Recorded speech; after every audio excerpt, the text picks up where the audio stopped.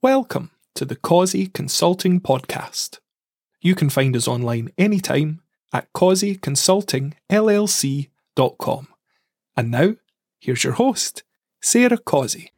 Hello, and thanks for tuning in. I wanted to hop on and record a quick bonus episode because I feel like there are two basic camps shaping up around economic commentary. One camp is, hey, wait a minute. Things are looking tough. We hear about more layoffs every day. I haven't seen grocery store prices going down. I have not seen the inflation abatement that everybody's talking about. I fail to see how wages reducing is a good thing. It costs more to heat the house now than it ever has. I think maybe we're in for a doo-doo storm. Then in the other camp you have, oh, well, no. Now we might have a slight recession. We might have a slow session. We might have us a little bump in the road for 3 to 6 months, but it's going to be all right.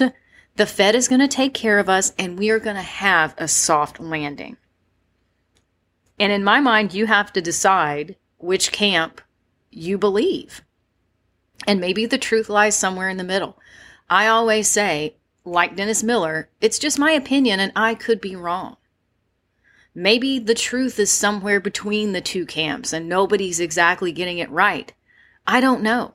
I'm not an economist. I don't sit on the WEF. I'm not a billionaire or a hedge fund manager for billionaires. I don't rub shoulders with these power brokers at night and smoke a cigar and drink a brandy with them and talk about the world's agenda. I'm not privy to that information. I just consider myself to hopefully be an intelligent human being who's lived this before and is capable of reading the tea leaves. And the job market is my bellwether.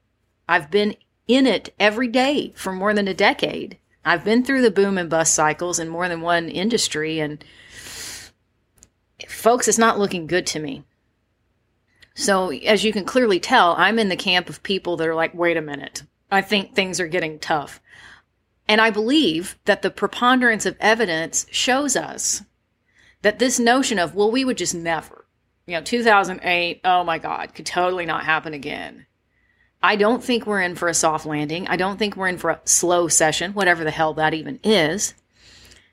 And in my mind, the more verbal linguistics and gymnastics that people have to do, making up kitschy terms and bending the English language into a pretzel, the more that they have to do that in an effort to keep everyone placated and mollified, the more I worry.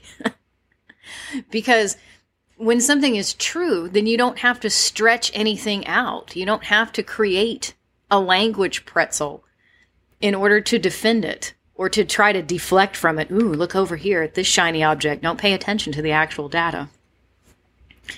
I always tell you, I believe it's important to watch what the fat cats do. Pay attention to what they say behind closed doors, to the shareholders, the board of directors, the investors, the people that they believe are important, and to whom they actually answer. What they say out in public to try to keep people in bread and circus mode and not worrying about the economy, not thinking about good preparation and planning ahead, forecasting for the future, doing what you can to not be caught off guard in a poop storm, that's irrelevant. To me, it's just noise. It's just static. It's fun to poke fun at it and to laugh sometimes at the complete absurdity of it. I've used the analogy before that if we were sitting here with a marker board coming up with a dystopian novel, something that was going to be kind of a comedy or a satire, we couldn't do a better job than some of these knuckleheads out in the media are doing. And so, in speaking of power brokers and people who actually do have some control over the agenda, an article popped up on Saturday, January 7th, World Bank to warn of global recession risk in economic outlook. I'll drop a link, of course. Please check it out for yourself. You will see in black and white here. Here it is. The World Bank is concerned that further adverse shocks could push the global economy into recession in 2023, with small states especially vulnerable. The warning is contained in an abstract for the biannual Global Economic Prospects Report due for release on Tuesday and visible on the group's Open Knowledge Repository website. I'll butt in long enough to say this information is being placed where you can find it. Now, you might have to dig a little bit for it, but you can find it. It's not completely impossible.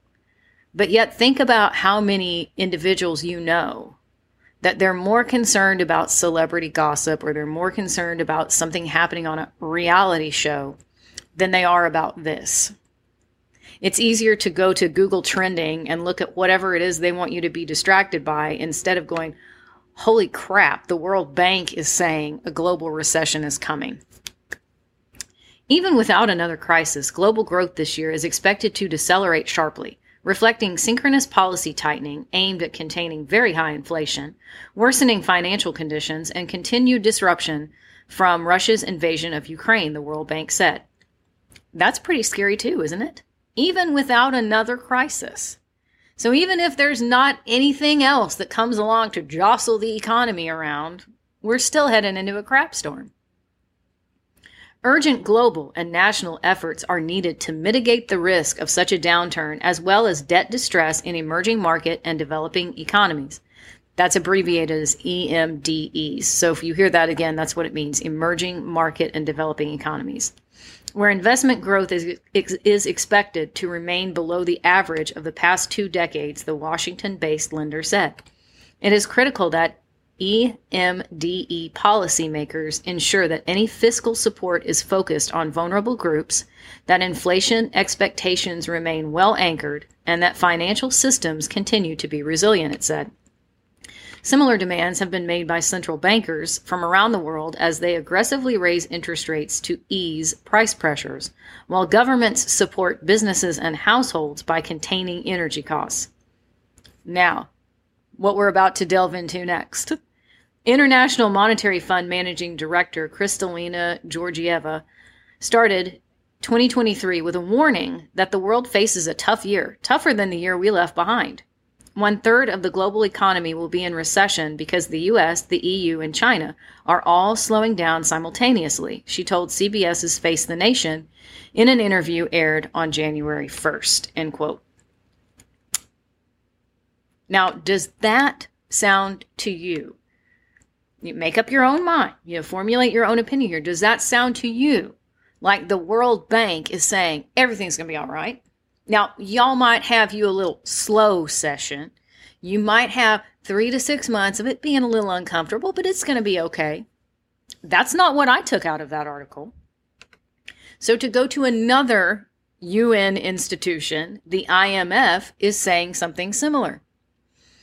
Third of world in recession this year, IMF head warns. I'll drop a link to this as well. It's on the BBC. You can find this for yourself. Please read it. A third of the global economy will be in recession this year, the head of the International Monetary Fund, or IMF, has warned. Kristalina Georgieva said 2023 will be tougher than last year as the US, EU, and China see their economies slow. It comes as the war in Ukraine, rising prices, higher interest rates, and the spread of COVID in China weigh on the global economy. In October, the IMF cut its global economic growth outlook for 2023. We expect 1/3 of the world economy to be in recession, Ms. Georgieva said on the CBS News program Face the Nation. Even countries that are not in recession, it would feel like recession for hundreds of millions of people. Hundreds of millions of people. Christina L., an economist at Moody's Analytics in Sydney, gave the BBC her assessment of the world economy. While our baseline avoids a global recession over the next year, odds of one are uncomfortably high. Europe, however, will not escape recession, and the U.S. is teetering on the verge, she said. Yeah, I don't know about that.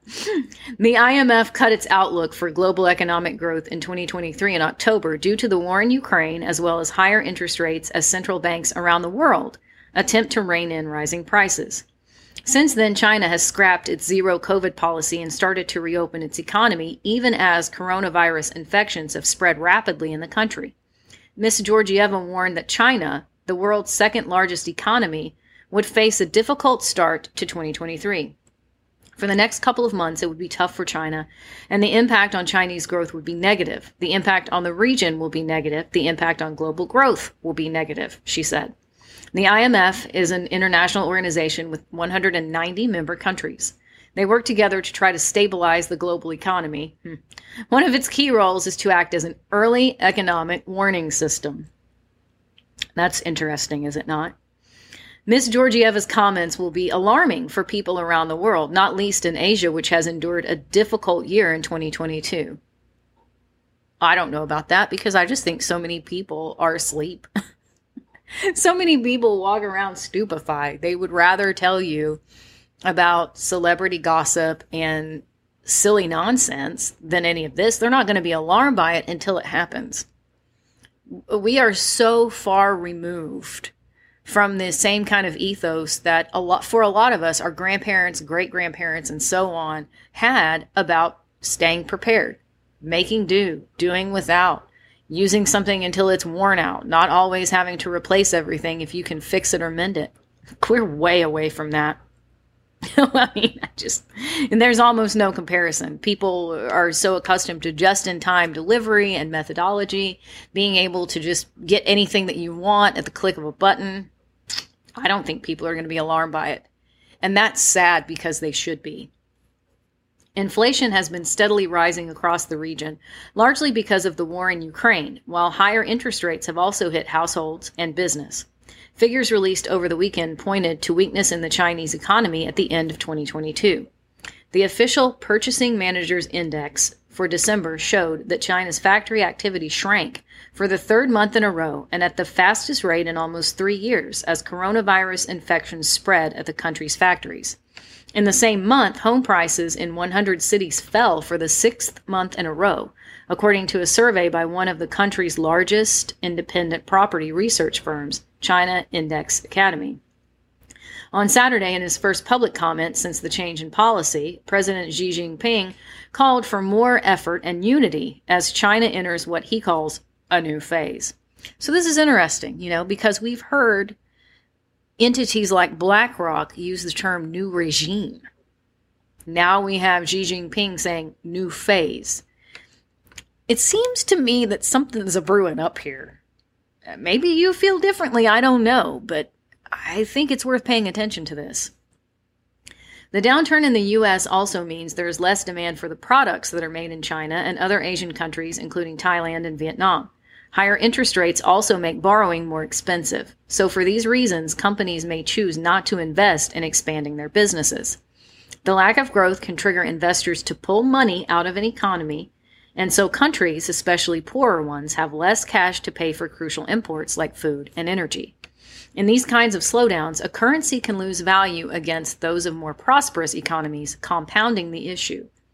The impact of higher interest rates on loans affects economies at the government level too, especially emerging markets, which may struggle to repay their debts. Again, I kind of think we can see what's coming here.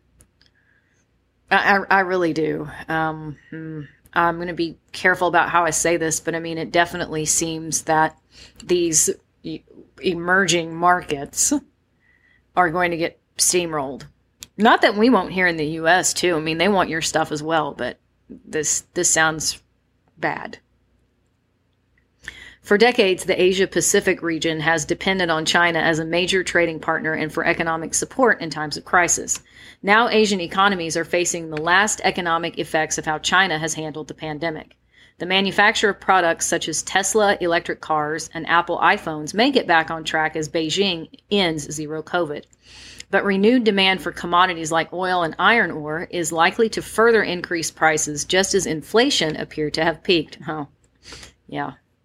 China's relaxed domestic COVID restrictions are not a silver bullet. The transition will be bumpy and a source of volatility at least through the March quarter, Ms. L said.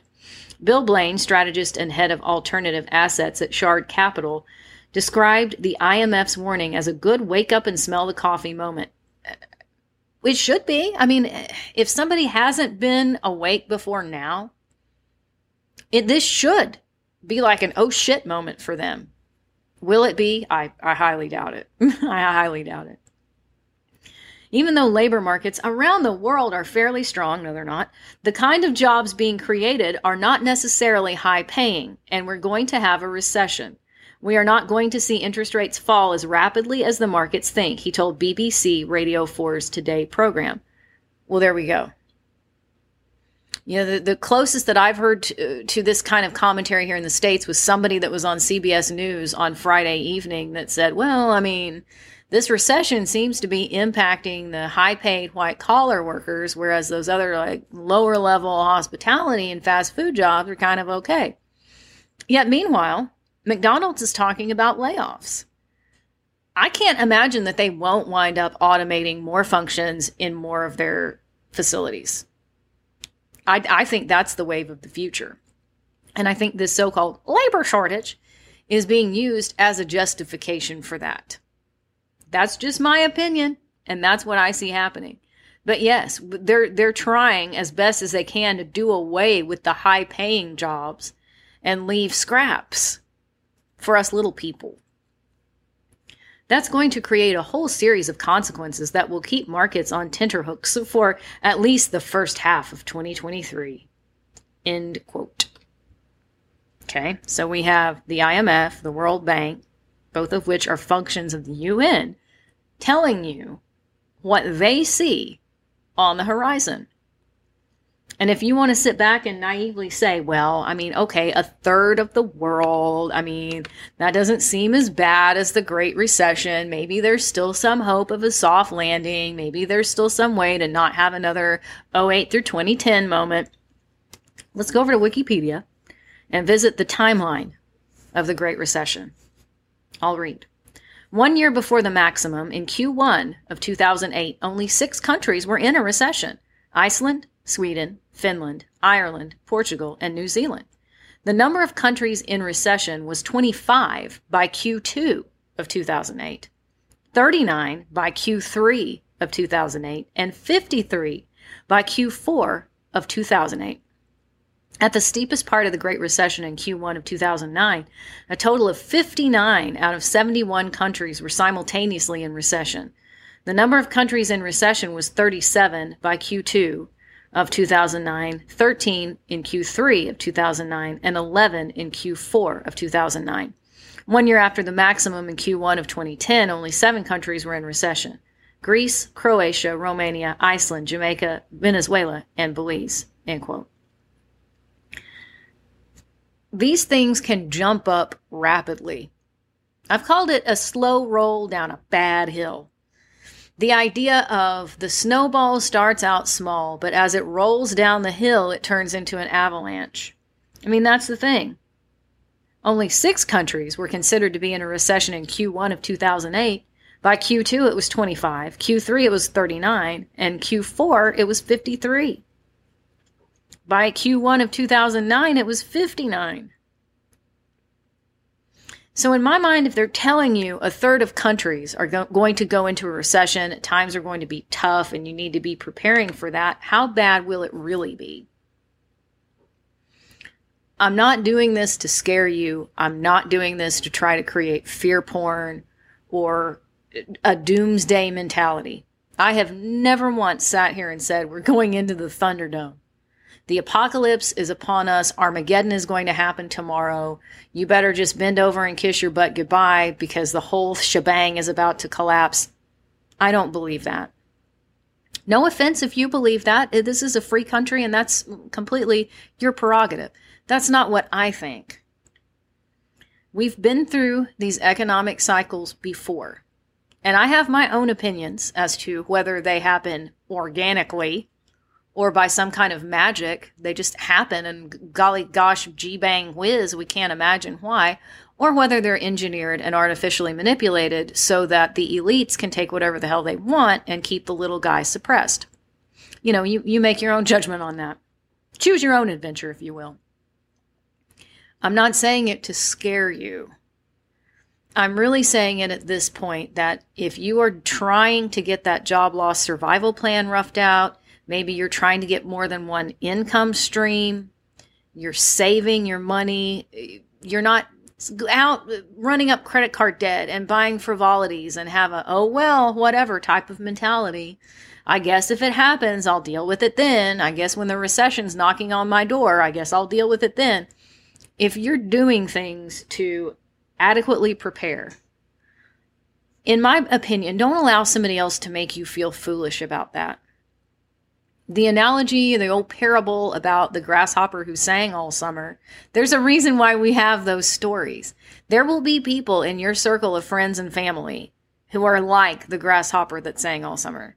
Instead of being bothered to stockpile a little bit of extra food and water in case of an emergency, to have an emergency heat source in case the grid goes down or their heating system is so freaking expensive they have difficulty running it enough. They're not going to plan ahead for any of that stuff. Now, they do have time to tell you everything that Harry and Meghan and the royal family are doing. They have plenty of time to tell you all kinds of other stuff about celebrity gossip, everything that happened with their Facebook friends that day. But they don't, or on TikTok. I think all the youngsters are over on TikTok now. They can watch 8,000 TikToks in a day, but they can't be bothered to do anything else that might actually help them. So if you're in that category of person that's like, hey, I don't know for sure what's on the horizon, but my spidey senses are telling me it doesn't feel good, and I want to be as prepared as I can be going into this mess so that I'll survive it and not have everything repoed, I salute you. I really do. I think you're on the right track. I don't give advice. I can't tell you what to do, but in my opinion, you're already head and shoulders above the people who just simply don't see this coming. Stay safe, stay sane. And I will see you in the next episode. Thanks for tuning in. If you enjoyed this episode, please take a quick second to subscribe to this podcast and share it with your friends. We'll see you next time.